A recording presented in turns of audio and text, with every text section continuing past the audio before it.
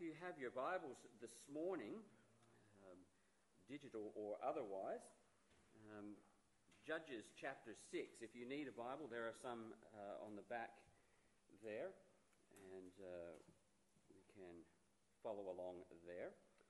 We're going to continue looking at this idea of adventures with God.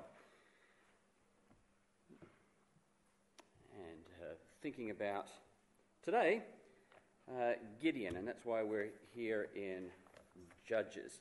Next week we're going to talk about David, and I've got a few extra things. I've got a friend of mine coming along next Sunday particularly for the kids, and then a little activity to do afterwards for the kids, but for everyone. That'll be fun. That's next week when we talk about David. I don't even know if my mum knows this or not. When I was a teenager and in high school, I had a friend. Well, I call him a friend, but every single lunchtime for at least a year, I would go to my bag and get my lunchbox out to have my ham and cheese sandwich, which I had every day, and every day I would find something missing. He would take a bite out of my sandwich. It frustrated me to no end because I was looking forward to my ham and cheese sandwich, and every day, I don't know how, I'd try and hide it places, I'd put it in my locker, I'd put it somewhere so that he couldn't find, but somehow, through the morning, he would find a way to take a bite out of my ham and cheese sandwich.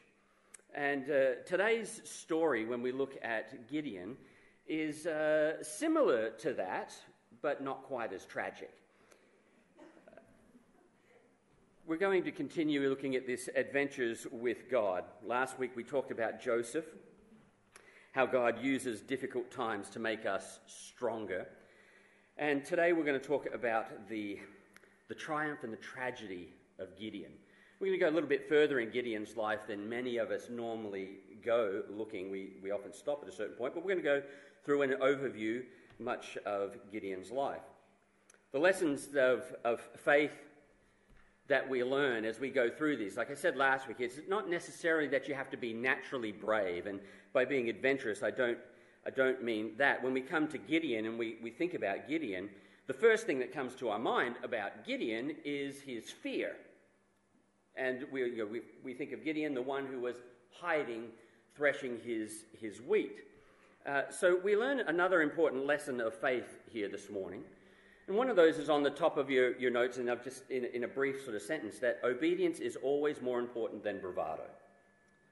Obedience is more important than bravado. And if I was going to give it a theme today, that would pretty much sum up the theme that we have. So we're going to look at Gideon's life in three stages this morning as we journey through Judges 6, 7, and 8 to see the life of Gideon.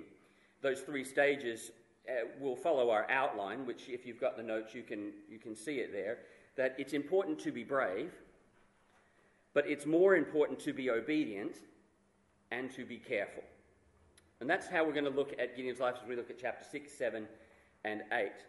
I think a verse that sums it up well, and on the discussion guide on the back of the notes this morning, I put a memory verse, which is this, 1 Corinthians chapter 16, and verse 13. 1 Corinthians 16, verse 13. Watch ye, stand fast in the faith, quit you like men, or be brave, be strong.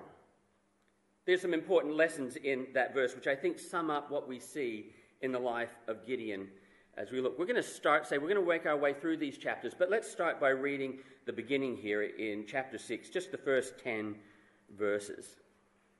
It says, "And the children of Israel did evil in the sight of the Lord, and the Lord delivered them in the hand of Midian 7 years. And the hand of Midian prevailed against Israel, and because of the Midianites, the children of Israel made them the dens which are in the mountains and caves and strongholds. And so it was, when Israel had sown, that the Midians came up, and the Amalekites and the children of the east, even they came up against them. And they encamped against them and destroyed the increase of the earth, till thou come unto Gaza, and left no sustenance for Israel, neither sheep, nor ox, nor donkey. For they came up with their cattle and their tents, and they came as grasshoppers for multitude. For both they and their camels were without number, and they entered into the land to destroy it.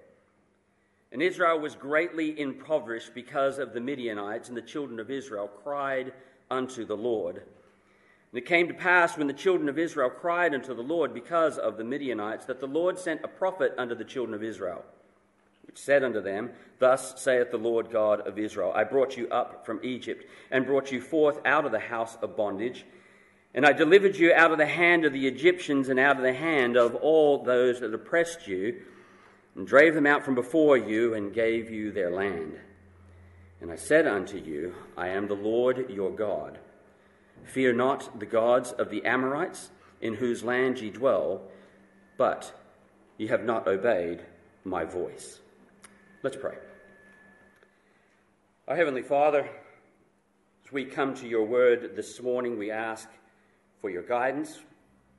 We ask for humble hearts to hear your word, to be brave, to be obedient, and to watch carefully in our lives that we might follow you with trust and fullness of heart. We thank you in Jesus' name. Amen. As I said, firstly, it's important to be brave. Scripture tells us on many occasions that we need to be brave, but bravery isn't the heart of faith. Bravery isn't what faith is. It's included in faith, but it doesn't mean that that is all things. But as we look here at Gideon to learn this lesson, right, we need to jump back a little bit. As I said, these lessons are a little bit for those who don't know Scripture very well, and they're for those of us who do. But it's important for us to put it in context and understand where we're at. As we come here to Gideon, we're in the Judges, which is a period of history of trouble for Israel. A cycle has come along. So at this point, Moses, who was the great leader who God used to lead them out of Egypt and through the wilderness to come to the land of Canaan, which God had promised to them, is dead. He has gone, and it has been followed by his right-hand man, Joshua. Joshua has led them into Canaan, the promised land, and they've begun their conquest along with his friend and strong leader too, Caleb. But at this point, Joshua is dead. So the two strongest leaders that Israel have had are both dead. Joshua and Moses are gone. Caleb is now old. He's done his best, and he has led, and he has been a good example, but these great leaders are past, and they are finished. What we find, though, is a circle develops, a pattern in Israel's history, and we see a little bit here in Gideon. It's a pattern that goes through, because when they entered into the promised land, we know God gave them a command. They were to drive out everyone in the land.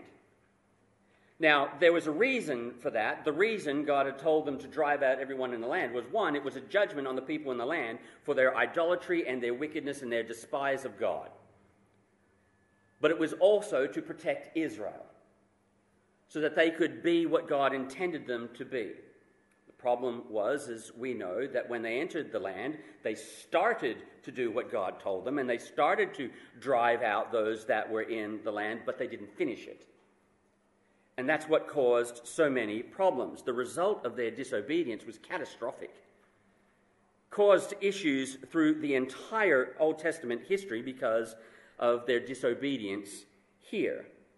In Judges chapter 2, you can see the cycle gets told to us. They get in trouble. They cry out to God because of their trouble. God sends a judge, and he tells us as long as the judge was with them, they followed the Lord. But when the judge departed or the judge died, the people of Israel went straight back into their wicked ways, and then their cycle would continue. They would get in trouble. They'd call out to God. God would send a judge, and the judge would deliver. Then when the judge was gone, they were back into trouble again, and so on. It rolls throughout Judges, which is why so many of us know that the real theme, or what sums up Judges so well, is the end of Judges. In Judges 17, it says there was no king in Israel, so everyone did what was right in their own eyes. and followed their own way. The result that happens, particularly here as we look at Gideon, is we end up here with Gideon in a time of terror. It's a time of terror for the people of Israel. Verse 1 of chapter 6 begins by telling us that the Midianites are there and have been overrunning them for 7 years. And just like my sandwich, which got stolen and raided every day, so the Midianites would come in and raid the food and the crops and the livestock of Israel on a constant basis. It says they came in like locusts.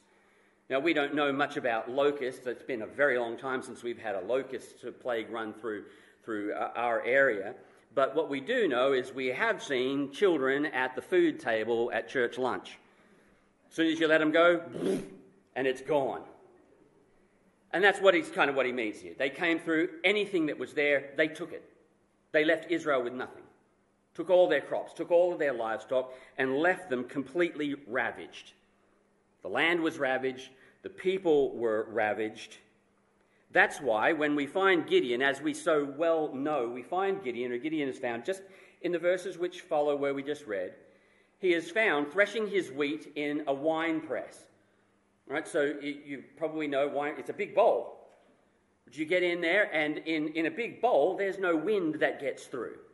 The idea with threshing wheat was they went up onto the hills normally, so the wind would blow out the chaff and they would be left with the wheat. So he's doing it in a place where there's no wind. It's completely a horrible place to have to do that, but he's there because he's afraid. And he's hidden in there. But the reason for this trouble, the reason that Israel is being ravaged so like this, God tells them. The people cry out to God in verse 6, but as we read in verse 10, God tells them why they are like that. It says, I am the Lord your God, fear not the gods of the Amorites in whose land you dwell, but you have not obeyed my voice. So he tells them as he sends the prophet, and they're going, God, help us, help us, help us. And God says, the reason you're here is because you didn't obey. You didn't do what I asked you and instructed you to do. So here we are with Gideon. We find him hiding away. Verse 11 gives us that. It says, and there came an angel of the Lord and sat under an oak which was in Ophrah that pertained unto Joash the Abiezrite. And his son Gideon threshed wheat by the winepress to hide it from the Midianites. And the angel of the Lord appeared unto him and said unto him, the Lord is with thee, thou mighty man of valor. And Gideon said unto him, O my Lord, if the Lord be with us, why then is all this befallen us? And where be all his miracles which our fathers told us of, saying, did not the Lord bring us up from Egypt? But now the Lord hath forsaken us and delivered us into the hands of the Midianites. We have here, as we see Gideon, a cowardly person. Now, I will rightly admit to you now, what I'm about to say to you comes clearly and wholly from my self-righteousness. Gideon would annoy me. If I had to live with Gideon, he would annoy me. Because Gideon is a cowardly whiner. At every turn, oh, God, why didn't you do this? Oh, God, this is happening to us, and it's so hard. Do I have to do it? God, you said this, but do I need to do it again? And he's just a coward. And every time God tells him something, he whines, and that annoys me. I told you, that's my self-righteousness. That's not the right thing, but that's how he is. What's funny here, or not funny here, is we have here a man, God calls someone to deliver Israel, which is completely unexpected. Completely out. None of us, I think, if we were trying to say, who are we going to get to deliver Israel out of this, would have picked Gideon. Nothing about Gideon says he's the man to do the job, but this is who God chooses to do his work. Gideon isn't a striking figure of faith when we meet him. He is not a strong man of God when we first meet him. He believes that their trouble is God's fault because God deserted them. That's the question he asked God there in verse 13. If you were really with us, God, well, then this wouldn't happen. So he's blaming God for their circumstances. He doesn't have any godly heritage. In fact, what we find his father, Joash, is an idol worshipper, probably one of the leaders in idol worship in Israel at the time. He has a grove and a statue in his own land that people come and worship to. So he doesn't have a godly heritage with him to follow. He has a fearful spirit. He's not like the judges that came before him. In the chapters before in Judges, we find people like Ehud and Deborah. They had a strong spirit, people that would do the job, that were courageous. Gideon isn't that at all. He's a man of a fearful spirit, and he is constantly, from beginning to end, he is constantly seeking reassurance. Even after God reassures him, he's constantly seeking reassurance. He's found hiding when we first meet him. And the first task that God gives him, which we'll see in just a moment, the first task God gives him as a preparatory thing, he does at night, and he does it at night because he's afraid. So verse 27 of chapter 6, he's to go out and he's to the grove of worship that his father has, and the idol. God tells him, you go cut down that whole grove, and you knock down his idol, and you build an altar to me there, and you worship me there. And verse 27 says, he goes and does it. It says, then Gideon took 10 men of his servants and did as the Lord had said unto him. And so it was, because he feared his father's house and the men of the city, that he could not do it by day, that he did it by night. So every part of him is afraid. He did this at night because he was afraid of what people would... Now, it doesn't really matter whether he did it at day or night, because they all knew it was him anyway. So day or night, it didn't really matter. Gideon is scared, and he's scared right up to the very moment they attack Midian. This is why, when you know much of Gideon, you know the story. This is why what God calls him in chapter 6 and verse 2, when he calls him a mighty man of valor, it seems ridiculous. It seems ridiculous that this cowardly, annoying, whining, constantly seeking reassurance man, God comes to and says, you're a mighty man of valor. Because Gideon doesn't have anything going for him. He's not the man of faith you would expect. He is a cowardly idol worshipper. But we've seen this before. When God called Abram, and called Abram to be the father of many nations, Abram was a worshipper of the sun and the moon. God called Abram out of idol worship. And that's where we find Gideon in many ways. See, biblical courage or faith doesn't mean that we're not afraid. It doesn't mean that the things God calls us to do or the way we're to serve or living in this life doesn't make us afraid. It often means doing the things God called us to do while we're afraid and with our fear. None of us would have picked Gideon as a deliverer, and maybe that's how you feel about serving God now. Think, well, there's no way I'm the right person for this job. Surely this ministry or this service I could do for someone or for the church, surely there's somebody who is better qualified than me. Somebody who could do a better job than me. Even though I see it and I want to do it, there must be somebody better. Maybe we feel just like Gideon.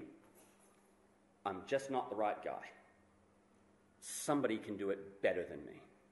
Somebody's stronger than me. Somebody's more courageous than me. This is where we need a submissive heart. For Gideon, this is a difficult time to take a stand. All Israel is in worship of other idols, and they haven't forgotten God, but they're certainly not following God. His own family and his own town worship Baal. He was constantly afraid. But here is where I have to give credit to Gideon, even though I may personally find him annoying and troublesome. He did it. He did it. He was afraid, and he was constantly seeking reassurance from God about what he did and what God asked him to do, but he did it. He did what God asked him to do. Biblical faith isn't about blazing a path or finding new paths. Sometimes, but not always. In fact, not most of the time. It's about following the God who has already prepared the path. The result of Gideon's first step is we find as the chapter progresses, you're down through verse 31, 32, after he had knocked down this altar and the people get angry, the city wants to kill him. His dad kind of stands up for him, sort of. And in that sort of his dad standing up for him, he gets a new name, Jerubbaal. Jerubbaal means Baal will contend. That is, so it came about like this.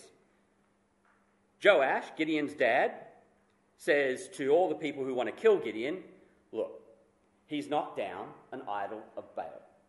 If Baal really is a powerful God, well then Baal will kill him. So his name means, essentially, let Baal kill him. What it turns out to mean as it progresses, though, is not just let Baal contend, but what it turns out to mean because of what goes on is Baal killer. And it comes to mean Baal killer because Baal could not contend. Baal could not do anything to Gideon because Baal is an empty, dead god. So Gideon goes from a man hiding in a winepress threshing wheat to a man whose town is calling him Baal killer. Simply by doing something God asked him to, even though he was terrified.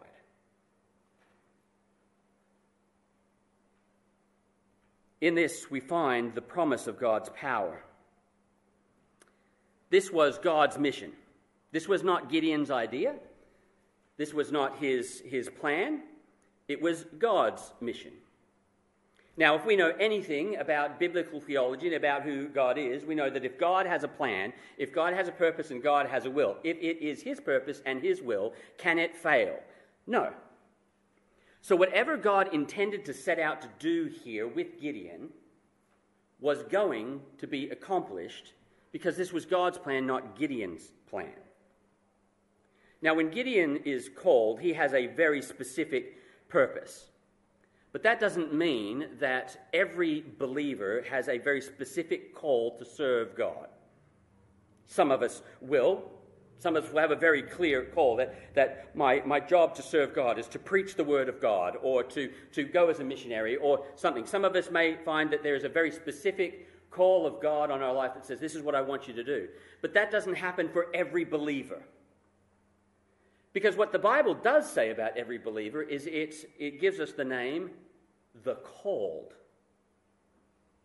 Every believer is called into the family of God to serve that God.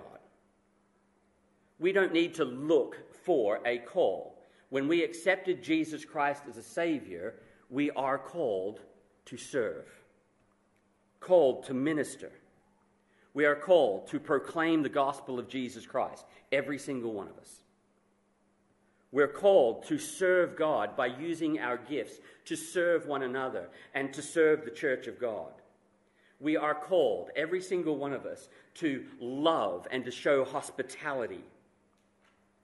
You will find, when you read the Bible, you don't need to wait for a specific call of God. He has given you enough to do already to stay busy. Is fear keeping us from following? Saying, this is what I know the Bible says I should be doing. But am I not doing that because I'm afraid of how it will make me feel or how it will result or what the consequences may or may not be for me? Are we afraid to witness, to share the gospel of Jesus Christ? Are we afraid that somebody can do the ministry better than I can? But here we see with God's call is also God's power. Gideon is constantly worried about how he will do this. Constantly. From beginning to end, he's worried about how this is going to happen. But not one place in this do we see God worried about it. God is not worried about calling Gideon. He's not worried that, he keeps asking me, maybe I picked the wrong guy. God isn't worried. God keeps telling him. In fact, you read through from chapter 6 through to particularly chapter 7, you'll see God say over and over again, I will give you the power to defeat the Midianites. I will be with you. I will do the work that needs to be done. Gideon is a mighty man of valor because of what God would make him. God did not come to Gideon that day and say to him, "You're a mighty man of valor," because Gideon was a mighty man of valor. He came to Gideon and called him a mighty man of valor because that's what God was going to do in his life. The great missionary to China, Hudson Taylor, says, "All God's giants have been weak men who did great things for God because they reckoned on his being with them." Anyone who has done anything good or great or notable for God, small or great, did it because they believed God was with them, not because it was them. From beginning to end, God assures Gideon he is with him. And God's call for your life is no different. He has promised to be with you. That was his great promise when he left this earth and ascended into heaven. He gave us his powers, that all authority is given to me. Now you go and teach, train, and baptize, and I will be with you even to the end of the age. He's given us his presence. So it is important to be brave. That is, to have the courage to do what needs to be done in a time when it needs to be done. But Gideon's lesson doesn't end there. It progresses. It's important to be brave. It's more important to be obedient. It's important to be brave, but it's more important to be obedient. So chapter 6 ends as Gideon goes through and he clears his father's grove down of worship and tears down the idol and puts up an altar to God. And then God says, okay, now we need to get on with the Midianites. And that's where chapter 7 begins, and we start to find God moving him to come to the Midianites. Chapter 7 begins in verse 1. Then Jerubbaal, who is Gideon, and all the people that were with him, rose up early and pitched beside the well of Harod, so that the host of the Midianites were on the north side of them, by the hill of Moreh in the valley. And the Lord said unto Gideon, the people that are with thee are too many for me to give the Midianites into their hands, lest Israel vaunt themselves against me, saying, mine own hand hath saved me. Now therefore go to, proclaim in the ears of the people, saying, whosoever is fearful and afraid, let him return and depart early from Mount Gilead. And there returned to the people 22,000, and there remained 10,000. And the Lord said unto Gideon, the people are yet too many. Bring them down into the water, and I will try them for thee there.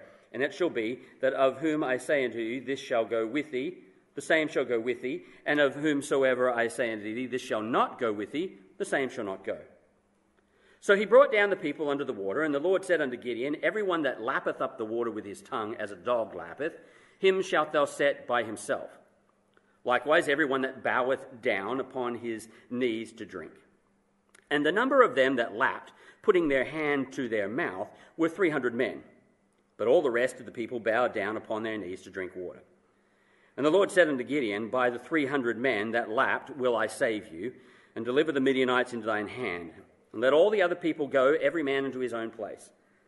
So the people took victuals in their hand and their trumpets, and he sent all the rest of Israel, every man, unto his tent, and retained those 300 men, and the host of Midian was beneath him in the valley. So here is the plan of God.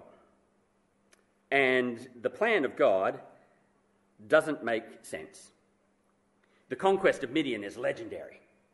We know how it goes. You can read through chapter 7 and find it if you're not sure. But essentially it goes, Gideon takes these 300 men, they go by night, and they hide their torches and pitchers, and they have trumpets, and then at the time when it's ready, they smash the coverings of their torches, shine the lights, and blow their trumpets and shout. And down in the valley, it's just mayhem, and they start killing each other and then running away. It's a legendary thing. But as Gideon, of course, doesn't know that's coming, doesn't know what's happening. And as God gathers all the men there to fight, he gets everybody there, and he says, it's too many. Too many. They've got 35,000-ish people there, and men there, and says it's too many. So he whittles it down to 10,000, and that's too many still. It just keeps getting worse in Gideon's eyes. So it works out. By the time they get down to the fighting regiment that God brings, the odds of Israel to Midian are 300 to 1. That's where it's at. 300 to 1. They are vastly, vastly outnumbered. Again, don't read too much into the way God whittles it down. The drinking of the water, there's nothing special in that. It's simply a way that God picked to say, pick these men, not those men. Right? So if you go to the river and you need a drink, God's not going to look more kindly on you because you lap like this. There's nothing special in it. It's just how God said, those men I want, those I don't. And here is the purpose of God and why he does it. Chapter 7 and verse 2 says, And the Lord said unto Gideon, The people that are with thee are too many for me to give to the Midianites into their hands, lest Israel vaunt themselves against me, saying, Mine own hand saved me. Why did God do it like this? Why did God keep saying, now too many? It says, because I don't want you to think you did it. It was to humble them. To humble us. We'd all do the same, wouldn't we? Go into battle like that, and then we win, and we go, whoo, look what we did. We did it. Mission accomplished. It's done. And then Israel would believe that they are stronger than what they really are. It's their fault they're in this mess to begin with. That's why they're here. They needed to recognize fully their weakness and to exalt God. Pride is a killer. Pride is a killer. They needed to see, I can't do this. Only God can do this. Then they will see God and they will give him the glory. And the nations will give him the glory. You're living in faith and having these adventures with God. It isn't about giving you an exciting life. So that's not what I mean by having adventures with God, that if we do this, we're going to have an exciting life. That's not what it's about. It's not about amassing stories of faith so that when you get to the end of your life, you can write a great memoir. Following God and having an adventure with God and living by faith is purely and simply and wholly about living a life that gives glory to God in every aspect of my life.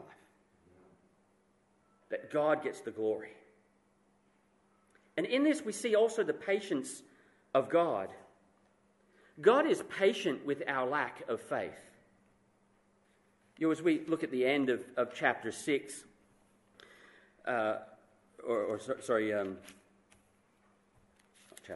chapter 7, Gideon has his fleece, chapter 7, verse 36, and Gideon said unto God, If thou wilt save Israel by mine hand, as thou hast said, behold, I will put a fleece of wool in the floor, and if the dew be on the fleece only, and it be dry upon all the earth beside, then shall I know that thou wilt save Israel by mine hand, as thou hast said. And it was so, for he rose up early on the morrow, and thrust the fleece together, and wringed the dew out of the fleece, a bowl full of water. And Gideon said unto God, Let not thine anger be hot against me, and I will speak but this once. Let me prove, I pray thee. But this once with the fleece, let it now be dry upon the fleece, and upon all the ground let there be dew. And God did so that night. For it was dry upon the fleece only, and there was dew on all the ground. Gideon, like I said, would annoy me. I wish he would just stop whining and get on with it. God's already told him. By this point, God has already told him, I don't know how many times here, this is what you should do. I'm going to be with you. And he says, well, look, God, I just want to make sure that what you said is right. So I'm going to put a fleece out. And if you can just make that fleece wet while the ground's dry, that'll be great. I know what you're doing. And God does it. And then he says, look, God, I know you did it once, but look, I just want to make sure that you know what you're doing. So I know you did it last night, but tonight, I'm going to put the fleece out, and can you just reverse the process? And then I'll be sure. That'll be great. And God does it. That astounds me. It astounds me because I wouldn't. I would have smacked Gideon over the head and said, "That's it, Gideon. How many times do I have to tell you? I did the fleece for you. Come on." But God didn't. He did it. Both times, he did it. Even after all of the other times that Gideon has said, "God, I'm not sure." And he did it. See, because the story isn't really about Gideon, is it? Just like we saw last week, the story wasn't really about Joseph. It's about God. And that's what makes the story compelling. Because it's about God. Let's see this for what it really is, this fleece. It's not a good example to follow. We've perhaps heard in Christian circles, I put out the fleece to see if God... It's not a good example to follow. This isn't here as example. It's here only as illustration. Does Gideon know what God wants when he puts the fleece out? Yes. Yes, he does. When he puts the fleece out, both times, does he know that God will be with him? Yes. Yes, he does. God has told him several times. God will be with him. Does he know that God will enable him to do this job? Yes. Yes, he does. The fleece shows a lack of faith. Gideon just needs to obey. Everything he asked with those fleeces, God has already told him over and over again. He knows it. He just needs to do it. So the fleece here actually tells us more about God than it does about Gideon. It shows us Gideon had a lack of faith, but what it shows us about God is patient. He's patient. He keeps reaffirming and reassuring Gideon. We see the same with Moses at the burning bush, don't we? Moses, great man of faith. We look at that man of faith. And Moses is the same. God, I can't do it. God, I don't talk good. They're not going to believe me, God. And God says, here, do this. Here, do this. Here, do this. And God just keeps reassuring. God is patient with us as we learn to follow and as we learn to obey. He encourages us in our fear. In chapter 7 and verse 9, as he's getting ready, so it's the night before. They're about to go to do battle here. Gideon is still anxious. He's still nervous and afraid. And chapter 7, verse 9, "And it came to pass the same night that the Lord said unto him, Arise, get thee down unto the host, for I have delivered it into thine hand." So remember, this is before the fleece. So this is the night before. Verse 10, "But if thou fear to go down, go thou with Phurah thy servant down to the host. And thou shalt hear what they say, and afterwards shall thine hands be strengthened to go down into the host. Then went he down with Phurah his servant unto the outside of the armed men that were in the host. And the Midianites and the Amalekites and all the children of the east lay along in the valley like grasshoppers for multitude, and their camels were without number as the sand by the seaside for multitude. And when Gideon was come, behold, there was a man that told a dream unto his fellow, and said, Behold, I dreamed a dream, and lo, a cake of barley bread tumbled into the host of Midian, and came into a tent, and smote it that it fell, and overturned it, that the tent lay along. And his fellow answered and said, This is nothing else save the sword of Gideon, the son of Joash, a man of Israel, for into his hand hath God delivered Midian and all the host." So you see what God has done here? Gideon, up to the very night, is still fearful and is still asking God. And God says, patiently, Gideon, I want you to hear something. And he takes him down so that he can overhear a conversation that happens in the camp, which again reassures him God is going to do this. God is going to do this. To the very moment, God is still reminding him. God doesn't do what I would do and say to Gideon, look, just stop whining and get on with it. God is patient. And he hears, he says, I know you're afraid. I know you're troubled.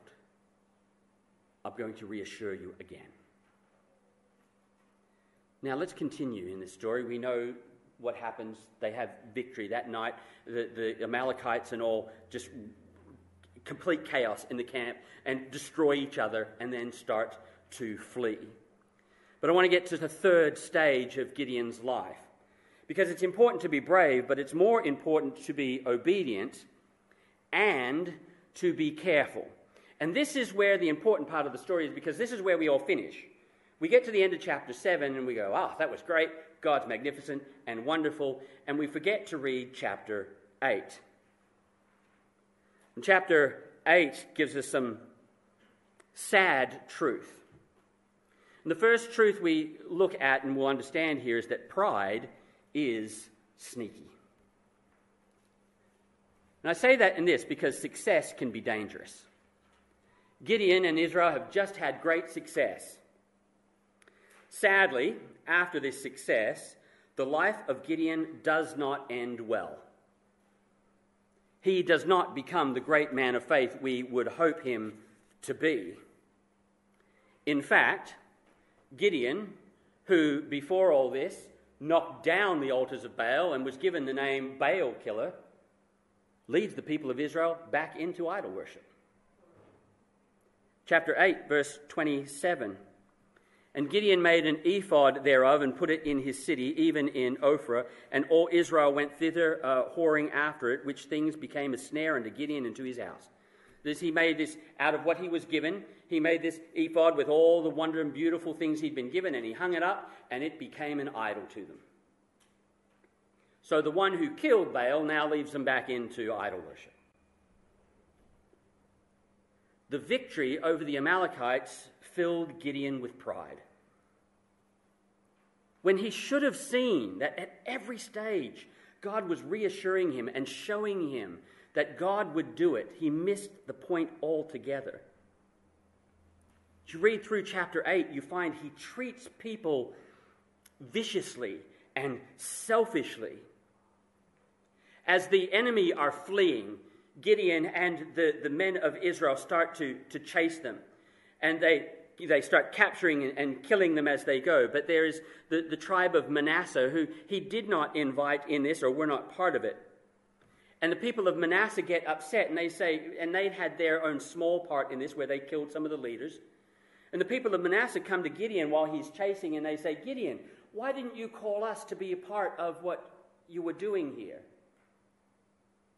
And Gideon flatters them. And he flatters them because Manasseh is rich. And they have resources that he needs.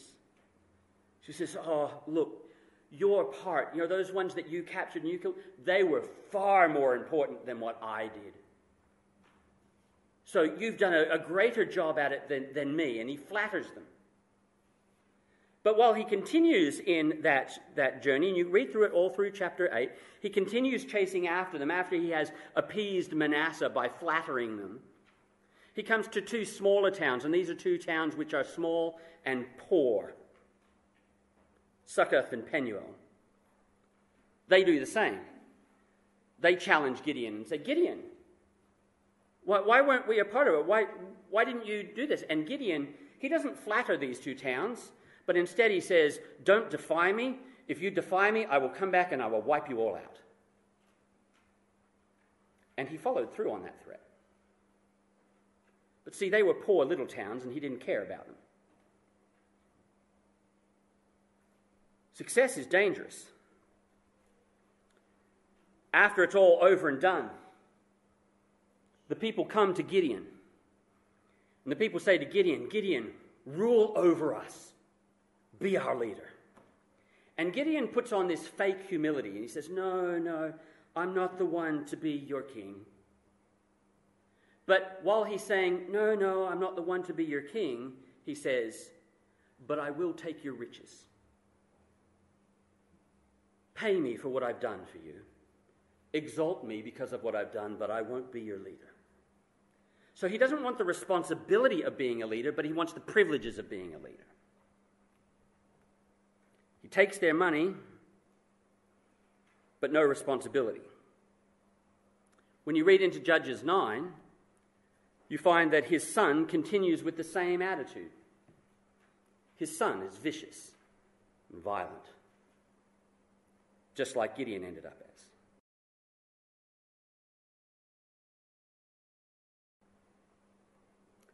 Cowardly Gideon has forgotten God, and he has been deceived by his own pride.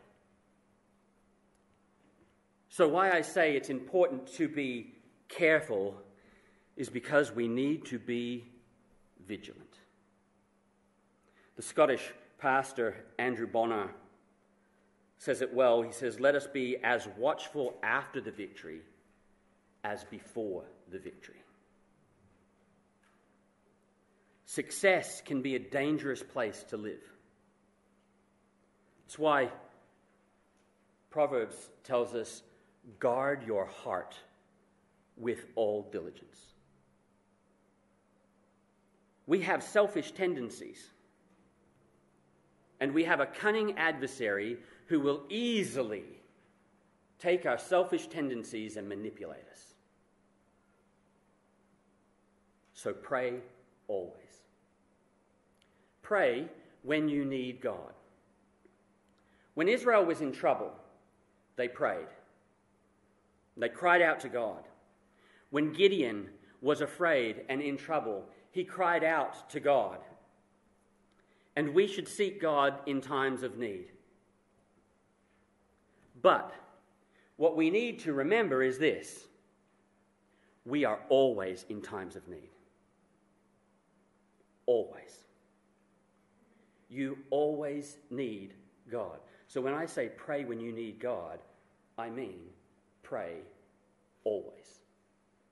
Because in success or failure, when you're high or when you're low, it doesn't matter. You need God. When Gideon felt strong, he ignored God. He thought he could do it on his own. Prayer is what dependent people do. It is who we are. And godly people recognize that we are always dependent. So protect your heart. Don't drop your guard. And pursue godliness, not success. Life and the life of faith isn't about winning. Life of faith isn't about who gets to the end and has the best stories. It's not about our conquest. It's not about our stories. It's not about our prosperity. The life of faith is about being more like Christ. The life of faith is about knowing God. The life of faith is about obeying God. Remember, just like the song Hannah sung for us before, He is the reason. He is the reason we live. Gideon